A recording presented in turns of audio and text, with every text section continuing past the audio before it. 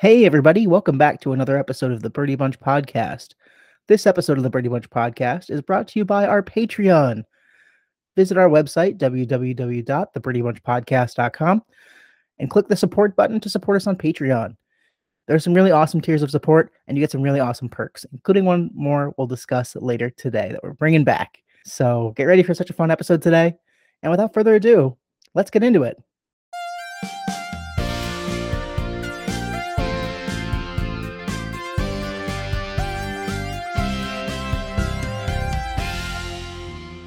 Hey everyone, welcome back to another episode of the Birdie Bunch podcast, where we talk everything conservation, education, and fascination.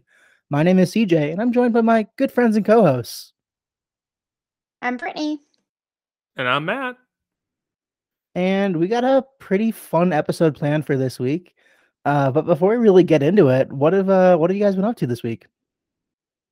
Not much, frankly. I'm chugging away. Got classwork and teaching classwork and being a student classwork and research work and non-research work and other things that are in the projects.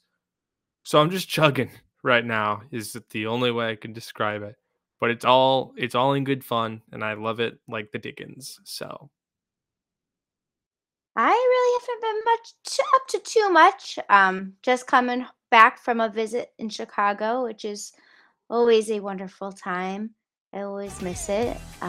It's better than being in a state of misery. But yeah, I'm just getting home from that and enjoying all of those memories. Well, it sounds like Matt, you've been pretty busy, but Brittany, it seems like you had a pretty good couple of weeks. I've been okay this week. We've since our last episode's been the Great Backyard Bird Count, so I've been outside doing some birding, getting my last spits of winter birding out. Saw some common red poles. That was really exciting. And really just getting outside. I'm really excited for the nice warm weather. I'll just say that much. But with kind of our check-in out of the way, let's get into our first segment, the creature feature.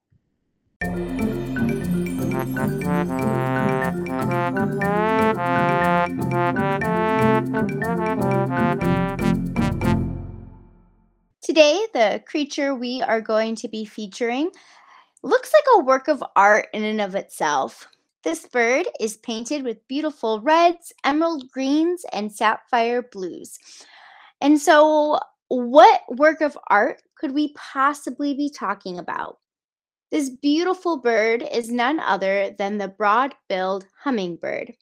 These little birds reside in Mexico, but they can be found all the way through the southwest parts of the United States. These birds find just as brightly colored flowers as they are, and they can drink up to 1.6 to 1.7 times its own body weight in nectar. These little birds will also eat insects on top of that nectar diet, but groups of them are actually referred to as bouquets or shimmerings. And these nicknames definitely kind of suit these little works of art with their brightly colored. Both males and females are brightly colored, but there is some sexual dimorphism within them where there's more of those sapphire blues in the males versus the more emerald greens in the females. And they have these beautiful red beaks with a little black tip. What are some of our thoughts, or does anybody else know anything else about the broad-billed hummingbird? not so much a explicit broad-billed hummingbird fact, but it is just a hummingbird fact in general. And I think one of my favorite things about them is, talking about them as works of art, which they absolutely are. I mean, if you ever get the chance to go to southwestern United States and Arizona and see all the incredible hummingbird diversity there, take it, just take it, just take it. Don't think about it. Don't worry about it. Just go. They are an incredibly understated, I would say, taxonomic group when talking about wildlife watching in general. Within birders and birds, they're pretty high caliber, but they're really charismatic. And my favorite thing about them is that the beautiful iridescent shimmering feathers that are under their chin, that comprise of their throat, it's known as a gorget, which I love because they're very gorgeous. Yeah, Brittany, you mentioned, and Matt, you mentioned there too, the wild diversity of hummingbirds in Southwest United States. Myself and guest of the podcast today, Maggie Warren, were actually able to see a broad-billed hummingbird up here in Chicago last summer, and it was truly stunning. It was just a single bird, kind of made its way up to Chicago. No one really knows how it got here, and it was kind of fluttering in between these honey locust trees. It was gorgeous.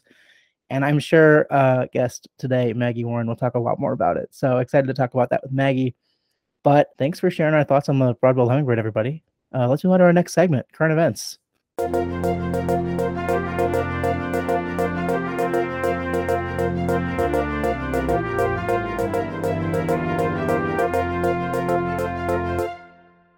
Alrighty, so today I have for you all an event, and guess what? It is current. I found a really, really sick article in my favorite news source. It's mangabay.com, written by Oscar Benea Ocaña on February 15th, 2022, and it's titled Giant Anteaters Lead Biodiversity Resurgence in Argentina's Iberá. And before I even talk about the article, I noticed down at the kind of the side panel on their site that you can share their newsletters and their resources and their write-ups and all their articles for absolutely free, which I think is a huge, huge, huge thing. You can republish. Here it says you may republish Mangabay content in your publication at no cost. That's huge for scientific discourse. I think a lot of people don't realize how much of science is paywalled. Just looking at the journal system within academia, or having to sign on for certain scientific publications that cost money, right? Newsletters from the NSF cost money. And granted, all of them cost money to put out too, but it is important to have access just colloquially to conservation and science news. And so I just wanted to bring that up.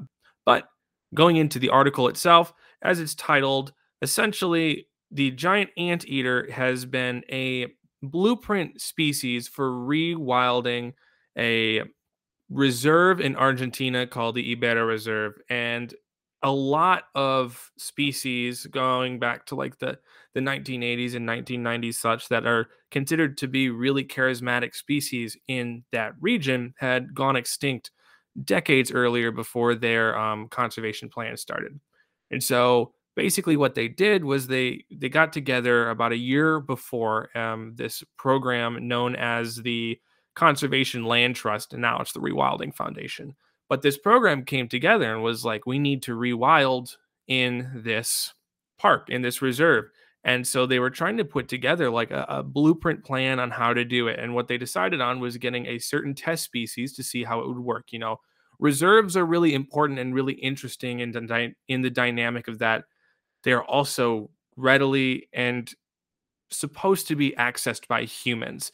And so not only do you have this reintroduction from like a conservation standpoint, there is also a human standpoint that goes into reintroduction and rewilding that occurs in these kinds of areas. You know, you couldn't just go into the city of Chicago and let loose a pair of mountain lions. Like the dynamic doesn't exactly exist there anymore. And so what they did was they decided on the giant anteater because it's a fairly docile species. It's not predatory, was a big one, because jaguars were another thing that they were toying around with, but still was slightly controversial at the time, especially with the human jaguar dynamics that have existed, especially based on agriculture. And so they landed on the giant anteater, but also because even though they do find themselves in sets of wildlife conflict, usually with people with dogs and such, where you know you've got this multi-animal conflict that then leads to human conflict as well, because people go and protect their dogs. They decided on the giant anteater, and in 2007 they released a pair.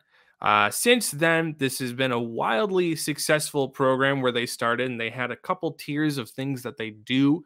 They release, they quarantine, they start breeding populations in captivity that then are now becoming native and wild breeding populations because they can sustain themselves now and they've become acclimated to their environment. And today, more than 200 anteaters live free out of 4 population centers in that reserve. So you have 4 different populations that total 200 anteaters in the whole entire metapopulation that's in the reserve. And a metapopulation is essentially a population network of populations. So if you go one branch higher, if you have multiple populations in the same region that can dynamically interact with each other, that's called a metapopulation.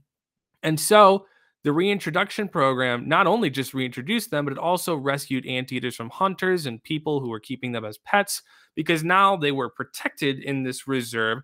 They were fixated at a community standpoint. And once you see the value of something in nature, in the wild, it kind of changes the way that you look at it just colloquially in general.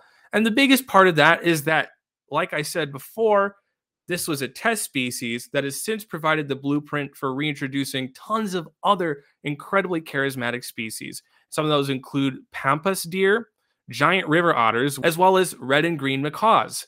And so basically, this reserve and this organization have been doing incredible work in trying to figure out what is the best path for rewilding.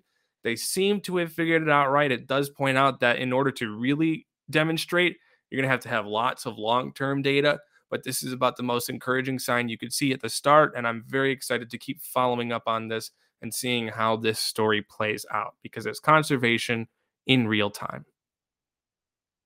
I appreciate all of your chat, first of all, in the beginning of your current event, just about like the accessibility of science through manga base. So really appreciate that. We're going to get into more about accessibility in science through some wildlife art in just a bit. But I think it's really, really cool when you're talking about the interactions between human populations and these reintroduced populations of wild species. It's something that I'm really passionate in discussing, is the impact that wildlife restoration and conservation in general has on local people. And it's something that isn't talked about enough. And we talked about it a lot last week with our Belleville Prairie episode. But I'm really curious to see the continuation of this project and how it could potentially introduce a bunch of other native species. So that's really, really exciting.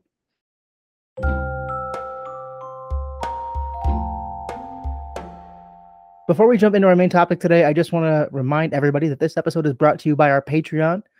Please visit our Patreon at www.thebreedybunchpodcast.com. Click on that support tab and visit our Patreon. Like I mentioned at the top, there's a ton of different tiers of support, including one where you can ask the question of the day. So let's get that out of the way right now. Let's do our question of the day. Are you guys okay with that? Certainly works for me. Let's do it. Cool. Well, I have a pretty good question here. I am keeping my eye on spring migration. So what is our favorite spring-themed animal? Personally, for me, and this is just a purely personal thing based on experience with bird banding and getting to have some really cool up-close experience with a lot of the migratory species that come through my area, slightly before they reach you, CJ, ever so slightly. I'm just a little bit more south. I think the one that I always look to as my favorite signal of spring has to be the ovenbird. It's a species of neotropical migrant warbler. So this is a bird that migrates from South and Central America to its breeding grounds, either in the boreal forest or, in the case of the ovenbird, it's actually a little bit more south. Actually, their most densely populated breeding grounds used to be right where I am, and they're called ovenbirds because their nests lay on the ground like little Dutch ovens. And so the thought of that, the really cool seasonality that comes with them, the really distinctive song that they make. Yeah, and the really cool song that sounds like just repeated teacher, teacher, teacher throughout the woods. Really, really distinctive.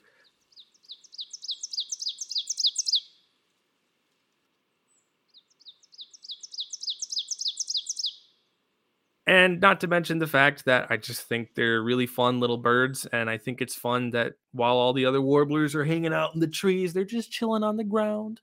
And so I think that's my signal for spring. When I hear ovenbirds starting to sing, I know we're back. So, quick fun fact is I've never done spring birding. I've actually only done winter birding with both of you. I mean, you could do just like a spring animal. That's why I left it vague. However, no, oh, Oh, I've got two. oh, okay, great. I've got two. I'm Now, excited. one's a bird, one's not a bird. That's okay. But I every spring really look forward to all of the zoos' social media pages with all of their spring babies.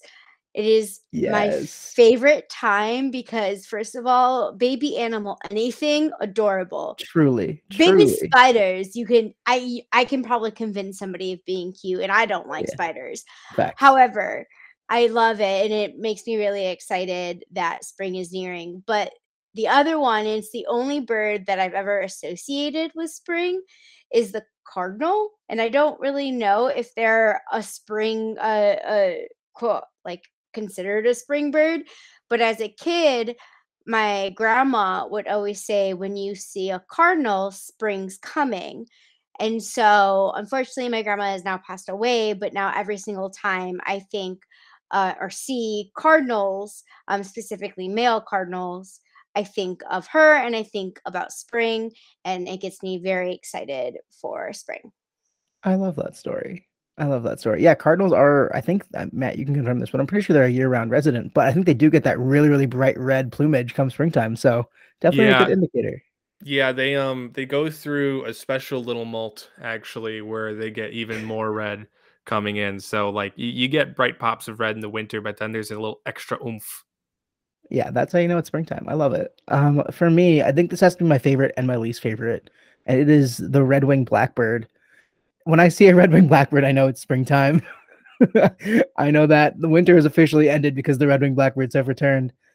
Last year during my backyard bird count, it was the middle of a snowstorm, and I saw a single red-winged blackbird hanging out, and I was made me tough through the rest of the snow because I felt spring on the way. So that is my answer to my favorite spring and also my least favorite spring animal is the red-winged blackbird.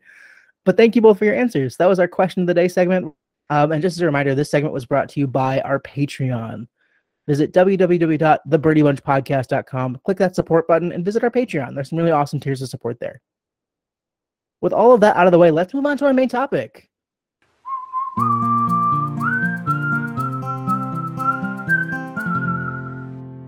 So we are here now with Maggie Warren. Maggie, go ahead and introduce yourself. Hi, I'm Maggie Warren, she, her pronouns. I'm a wildlife artist and environmental educator. I'm based in the Chicago Chicago area, and yeah, I'm excited to talk about wildlife art with everyone today. Been a long-time listener, so it's an honor to be here. We are just so happy to have you. Thank you so much for, one, being a listener, and two, being a guest on our podcast. It's so lovely to have you here. Yeah. Just to kind of start off, I'll toss off the first question here. You mentioned you're a wildlife artist. What does it mean? Like, what is conservation art, wildlife art? What does that mean to you? Yeah, so art is such a very vague term. It can encompass so many different types of mediums, and it is usually defined as visual communication as a way of communicating an idea or celebrating something. And art in general is a great catalyst for conservation action. So I think the science communication research really helps support how important art is for helping inspire conservation action and also inspire empathy and all sorts of wonderful things. So how you define it, though, is really up to each individual person because there's a whole bunch of the plethora of things that all combine into conservation art, wildlife art. So there's a lot of conservation art, and I'm very excited to talk about it. But in particular, like, what about conservation art that draws you to it? Why do you personally do conservation artwork? That's a great question. I feel like art and science were like a pair made in heaven. I feel like the combination of the two really helps amplify the goodness of both of the fields. So in art and science, there's a lot of overlap of being able to observe closely, trying to understand things, trying to solve things, creative problem solving, and trying to communicate your ideas. Is both of art and science do those things. So ever since I was little, I would like to use art as a way to understand the world around me. So I would be drawing hundreds of birds and like human eyes and book covers I would try to copy and all sorts of different types of things just to understand more and try to capture more and celebrate more. So I really was so grateful to be able to take art and science courses in tandem in college, and it helped make me like process what I was learning in lab by then drawing like bioluminescent jellyfish and wood carvings, or like doing like a home series about all sorts of different types of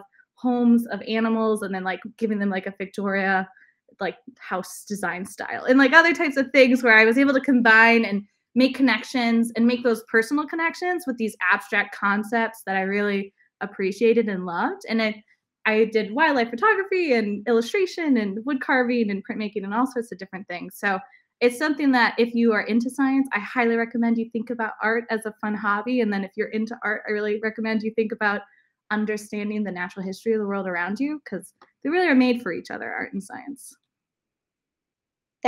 I think that's so beautifully put, because they do go so hand in hand with each other. And it's just like a beautiful little friendship. Can you kind of explain maybe a little bit more, or expand on how conservation art can kind of lead into science communication?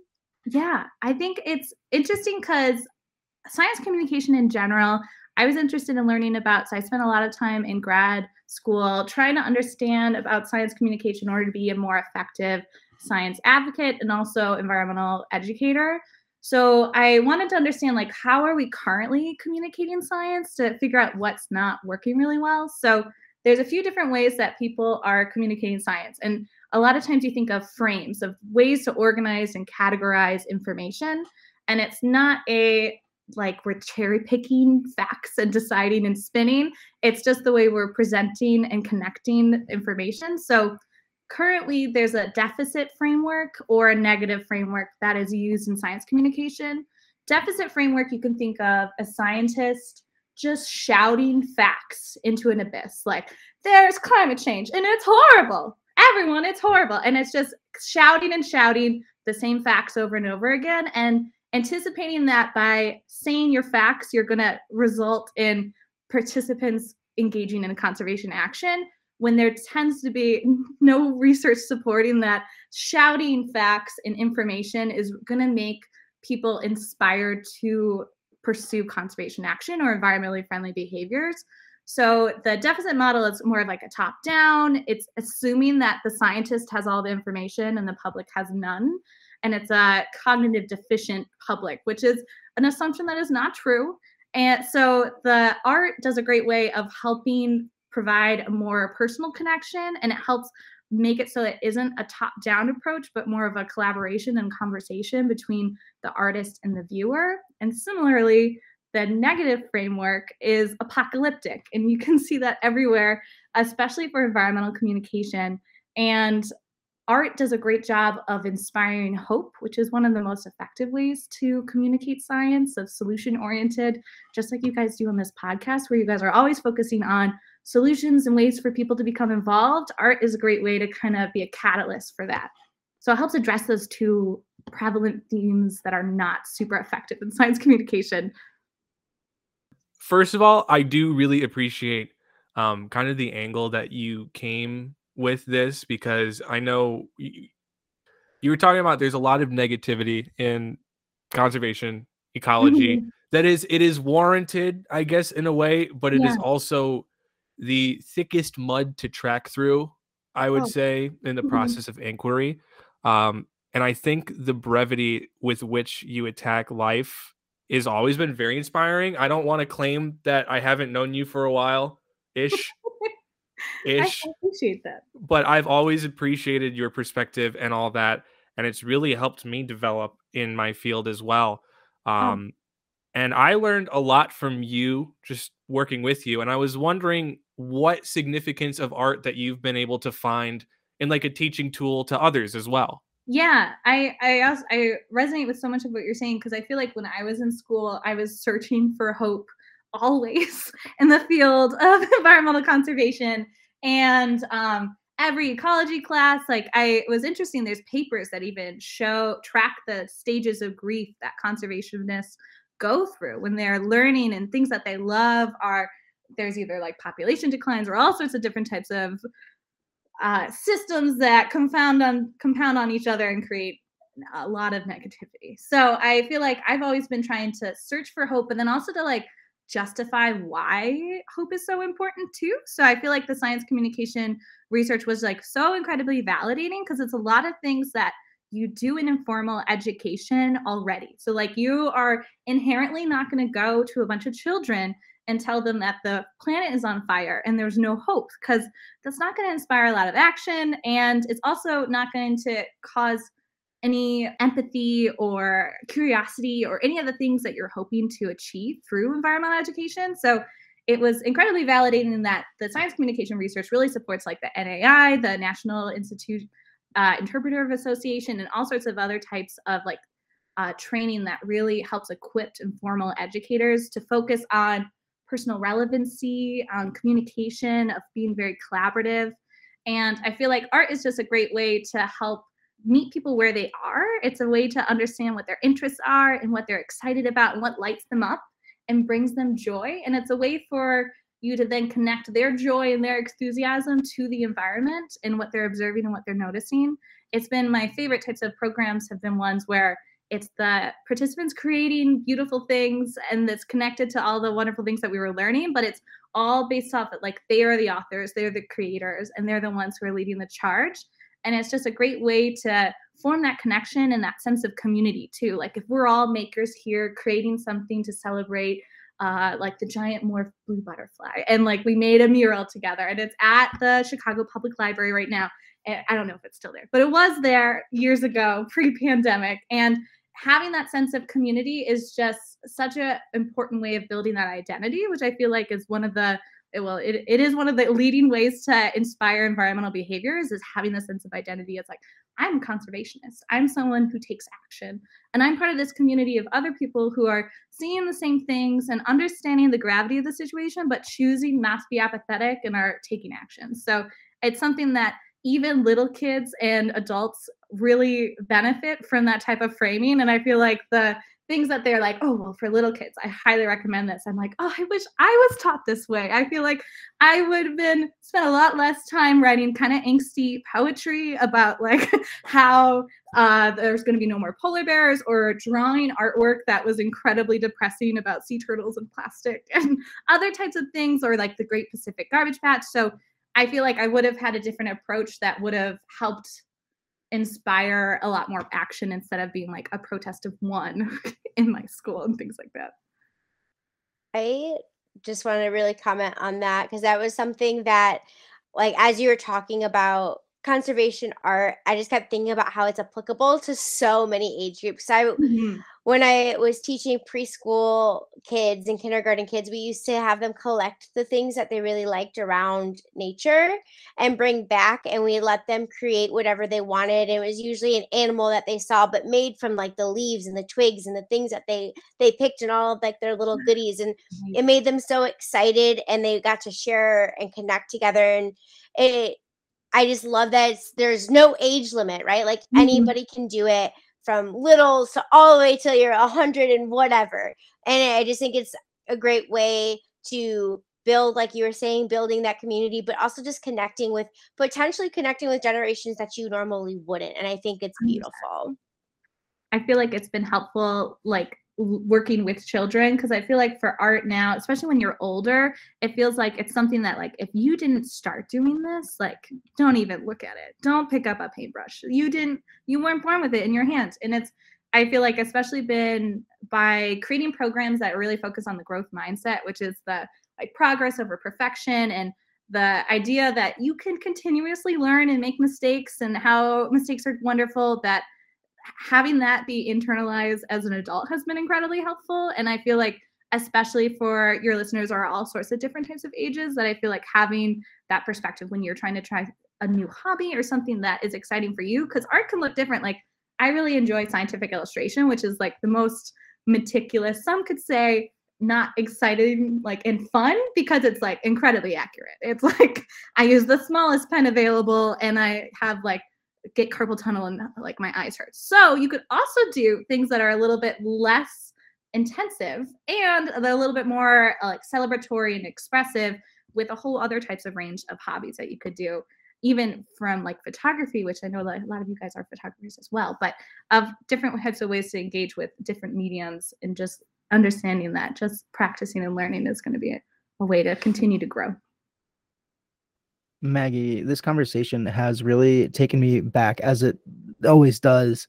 A background that all of us share is a background in interpretation, informal ed, and science communication. And every single time that we have a conversation like this on the Birdie Bunch podcast, I always misquote this quote. So I've looked it up this time. And it's a quote by Freeman Tilden, who's one of the fathers of interpretation. And it's through interpretation, understanding, through understanding, appreciation, and through appreciation, protection. And that quote really just resonated with me when you were talking about like art inspiring young people, like getting them excited about it, right? And, you know, all of us in our shared collective past have worked with young people, you know, and getting them excited about conservation. And that's how you start it, right? You just start by finding that spark. And art can really be that spark for so many people. 100%. And I just found that really, really beautiful. So thank you so much for sharing that.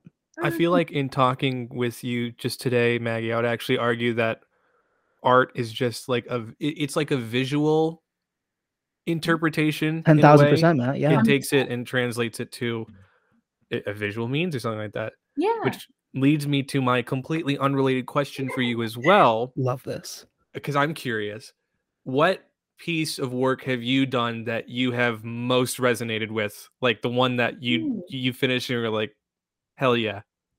That's a really great question. I feel like I really love doing artwork that's specific to the Midwest flora and fauna. So I really like focusing on Chicago ecology, especially urban ecology. I feel like just because of our interpretation past in the Chicagoland area of having a greater appreciation for our urban wildlife and how the wildlife in our urban spaces is just as beautiful and unique and often underlooked. So I feel like doing illustrations of the native flora here that you can see in our backyards or in our apartment buildings. I'm looking out my window now and I saw a cardinal there earlier. So like the being able to celebrate the local like heroes of the Chicago wilderness has been one of my more exciting series that I've done. But I really enjoyed like focusing on animal homes and like making prints of animal homes that have like chandeliers or like a Victorian house instead of a shell and a hermit crab, or like other types of ways to try to make that personal connection of how, like, I really like interior design. So like being able to connect our homes and how we symbolize homes into wild spaces has been really exciting. But there's lots of things I'm excited about doing too. So I feel like what's exciting about art is that you can kind of run with your passions, and it's just an excuse to learn and research a bunch of stuff about things that you find really exciting. So it is one of the more exciting hobbies of that. There's a lot of series I'm looking forward to doing too. I actually have an art piece done by you, Maggie, and it was a gift, which I adore. And it's hanging on my wall right in front of me, actually. And it is of the broad-billed hummingbird that came to Chicago last summer. So that was our creature feature for today. What kind of thoughts and feelings did doing that artwork of this very special Chicago migrant have for you? Really feel like I always say that I always learn new things while drawing, because it's especially like doing very detailed drawings. It's so fun to understand like the structure and the form. And I feel like illustration does such a great job of capturing, like I have to look at many, many photos in order to get all those really tiny details. So it's just a great way to spend like a lot of quality time with like animals that you're really excited about. So it was able to kind of prolong the celebratory period of me seeing one of the rarest birds I might ever see in my life. By drawing it for hours, I was like, wow, this is still just as exciting. And it really helped as a celebratory, like commemorative way of like crystallizing a moment that I found really exciting. And I'm new to the birding world, and I really appreciate CJ on their guidance of showing me around all sorts of different parts of Chicago. And I've just been very grateful to be welcomed by the community. So I wanted to do something that was helping celebrate this moment that was really exciting for all sorts of different birders of traveling really far to LaBeouf Woods in order to see this cute hummingbird. That's one thing I will also comment on CJ getting. I have not been a birder. It's not been like I think it's very fascinating, but it's not been my special interest. Yeah. You're towing the line, Britt. I know. You're towing the line. But CJ brought me a bird feeder. It is one of my favorite things in the morning. Like I sit on my counter with my cup of coffee and watch my birds and squirrels. Kind of just enjoy. But it has also gotten my husband so into birding. He's got the eBirder downloaded. He's got books like coming. He is all about it. And it's something that he's been like, oh, I know this bird and I can share. And it's just something like community wide. It's just beautiful, and it's been nice. And I have CJ also to thank for that. And fortunately for the both of you, we have our good friend Matt Balaga to thank for that. It's full circle. Look what you did, Matt. Yeah, it's honestly your fault. There's legitimately there. I just want to say I may look upset, but I think in like early 2020, I tweeted, "I just got my family into birding. First them, now the world." So like this is now you got the world. This has been architected for a while. This is a master plan, really. The long game. Matt's playing the long game. It's like the hummingbird effect instead of the butterfly effect. Like very good, Maggie. Forever go. Good. Has he gotten into birding now? CJ has an illustration of a broad-billed hummingbird in their house. Yeah.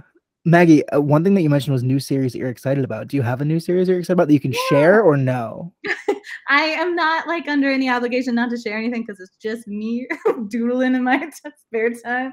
But I'm working on a Save the Bell Bull Prairie. I was inspired by your podcast. I was listening to it just a few days ago, and there's so many beautiful species to be able to learn more about. And I've already drawn the Rusty Patch Bumblebee, but I mean it's exciting to keep drawing them. So I'm gonna probably do that species and then look up some of the other endangered species. I also am excited to do one that's on the female warblers because you didn't notice this when we were birding that I just can't tell them apart, and there's not a lot of research done or field guides that are really specifically helping out the female warblers get their attention and their share of the excitement of warbler season. That was the one I was mostly thinking. I was like, a leading because you and I have birded many times together, Maggie, and I always love going out with you birding. Me too. And especially during this past spring and fall migration, you and I were out there just so confused. So confused. And every bird was a lifer for me. And every time a veteran would be like, really? You've never seen this before? Like, this is, I think, my second spring migration. And I'm still like, I've never seen that. That's new to me. It's crazy.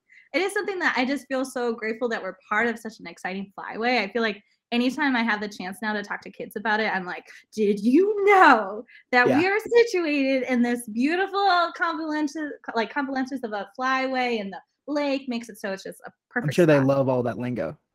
Yeah, they really, and it's not a mouthful at all. Not at all. Well, thank you so much for being our guest on the Birdie Bunch podcast, Maggie.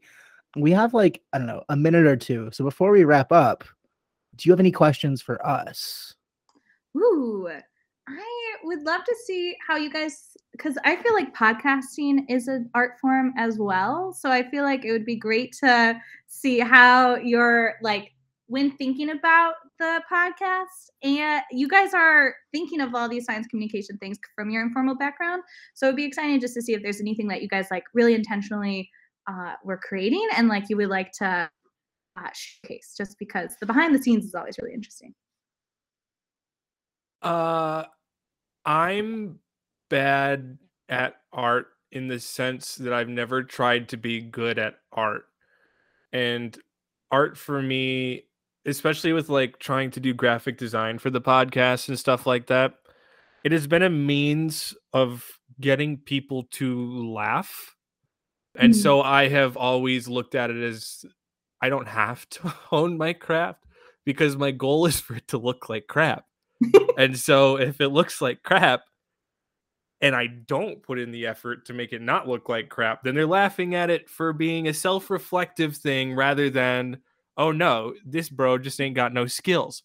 However, I will say that I think one of the most gratifying things for me was like when we set up the website all together and kind of like the way that you could navigate, being able to go through and mechanistically just kind of toy around with what was going on. I think it was like a week-long project that we all worked on. And I really do appreciate just like being able to express what I found to be the foundation of the podcast and the main tenets in a way that allowed people who hadn't listened yet Mhm. to experience in another manner, I guess. And I Yeah. thought it was very artistic in a way.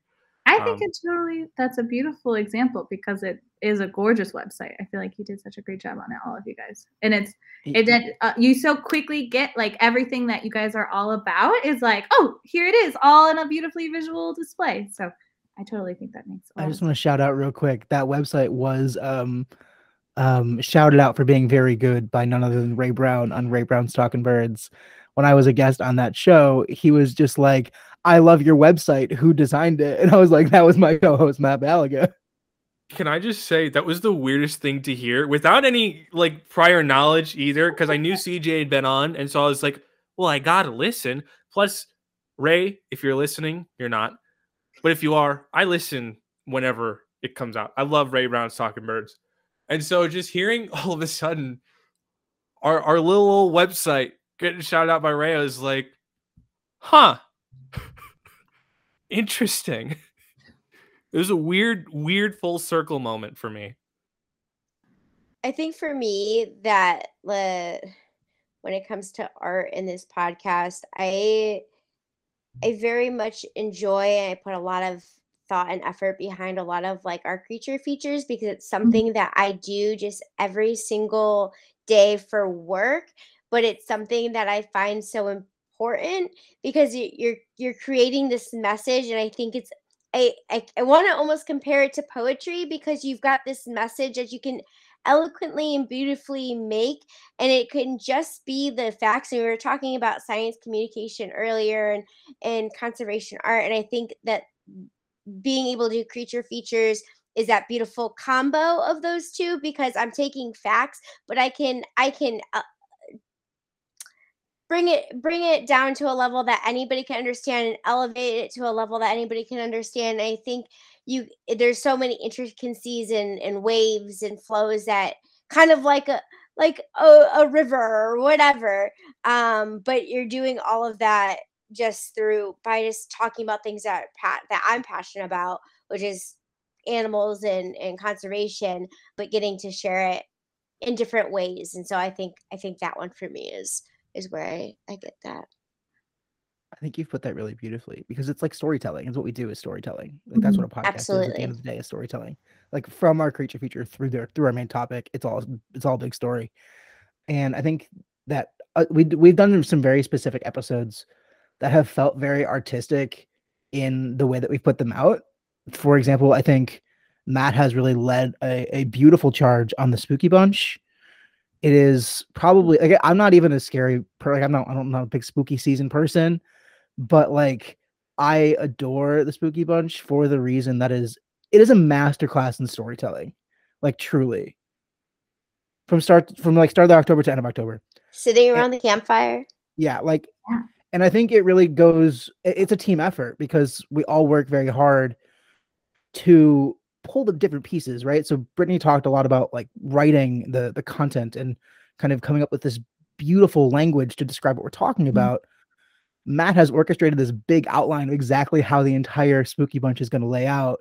And then I'm far behind the scenes editing it with some of what I think are kind of fun editing things. For example, changing our theme during the Spooky Bunch, or, adding campfire sounds to make it more thematic.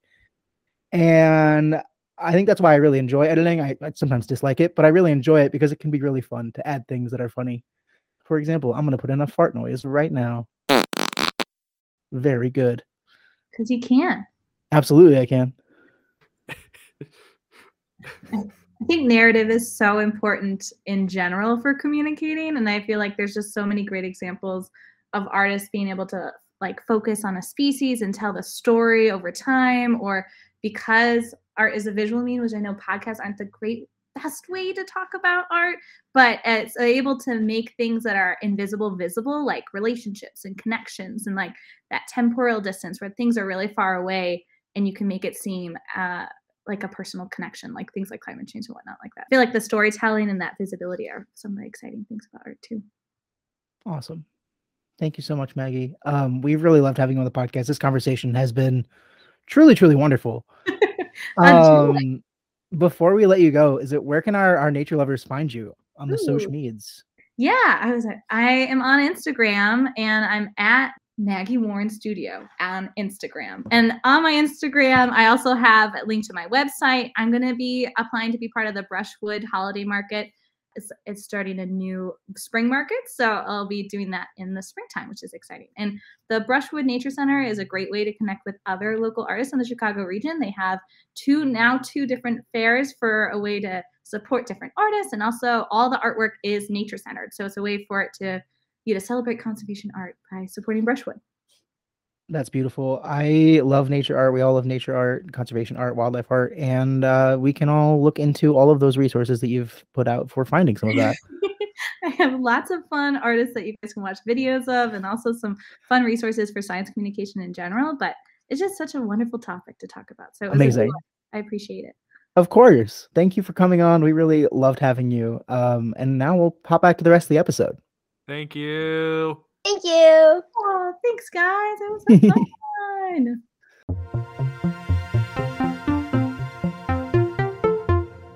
That was absolutely wonderful. Thank you so much, Maggie, for coming on the podcast. It is so wonderful to speak to you as always. So really, really grateful you can come on and talk about all of the amazing things we talked about. But with our episode out of the way, we kind of covered where you can find Maggie on social media, but where can we find y'all on the social medias? I'm on the gram. My gram handle is MATTV as in Victor, ALIGA. That's where I'm at.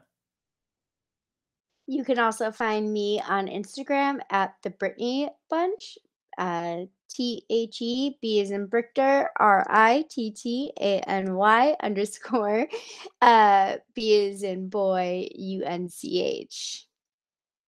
I haven't done it yet. I had to. Love you, Matt. Oh, that's fabulous. You can also find me on the social medias on Instagram at cj.greco. That's cj.greco. And I'm still posting content from Texas. So I mentioned a few weeks ago I went to Texas. Still posting that Texas content, that sweet, sweet Texas content. That's what I'm gonna call it. So where can you find all of us collectively? That is on Instagram at the Birdie Bunch Podcast. You can also find us on Facebook at the Birdie Bunch Podcast. And we post all kinds of fun stuff. We post teasers, we post cut clips, we post sometimes we post fun videos, sometimes we post funny reels. And sometimes we just post some of our own photography because we're pretty talented ourselves. We're also doing a couple different things, on our Instagram to kind of continue to promote the awesome stuff that we do and see. We've been doing some Birdie Bunch recommends, and that's some awesome stuff that we are interested in, that you might be interested in, as well as some zoo reviews, some facilities that we visit that you might want to visit sometime too. That's our social media. I've plugged it a few times on this episode so far, but you can visit our website at thebirdiemunchpodcast.com. And we have all kinds of things on there. You can listen on our website. There's a blog post with resources from this episode, as well as a support us tab. I've mentioned our Patreon and our merch store. We have some really awesome merch. There's even more merch coming soon, so keep an eye out for that. But our Patreon, there's some really awesome tiers to support. And if you support us at any tier, you get a shout out here on the podcast. So thank you so much to Gabe Anderley for being our patron. You are so wonderful. We thank you so much. In addition to supporting us financially, you can also support us for free just by leaving us a review. If you leave us a 5-star review on Apple Podcasts or anywhere, we will read your review out here on the podcast. So make sure to leave us a review. No new reviews this week, but we will come back next week with hopefully all of your new reviews. If you don't listen to Apple Podcasts, totally understandable. But you can also support this podcast for free just by sharing this podcast with a friend. So if you learned something about wildlife art today and you want to share it with somebody, do it. That's how we grow. That's how our nature lover fan base continues to expand. Anything else you want to say, folks? No, but I really want you to do that again, but say, that's all, folks. That's all, folks. Yeah. Well, thank you so much, nature lovers. Have a wonderful rest of your week. We'll see you in a couple. And until then, we'll catch you next time. Thank you for joining us for another episode of the Birdie Bunch Podcast. We would like to thank Sarah Dunlap for designing our logos and Connor Whitman for being our music producer. The mission of the Birdie Bunch podcast is to inspire an inclusive community for conservation by using education to promote fascination.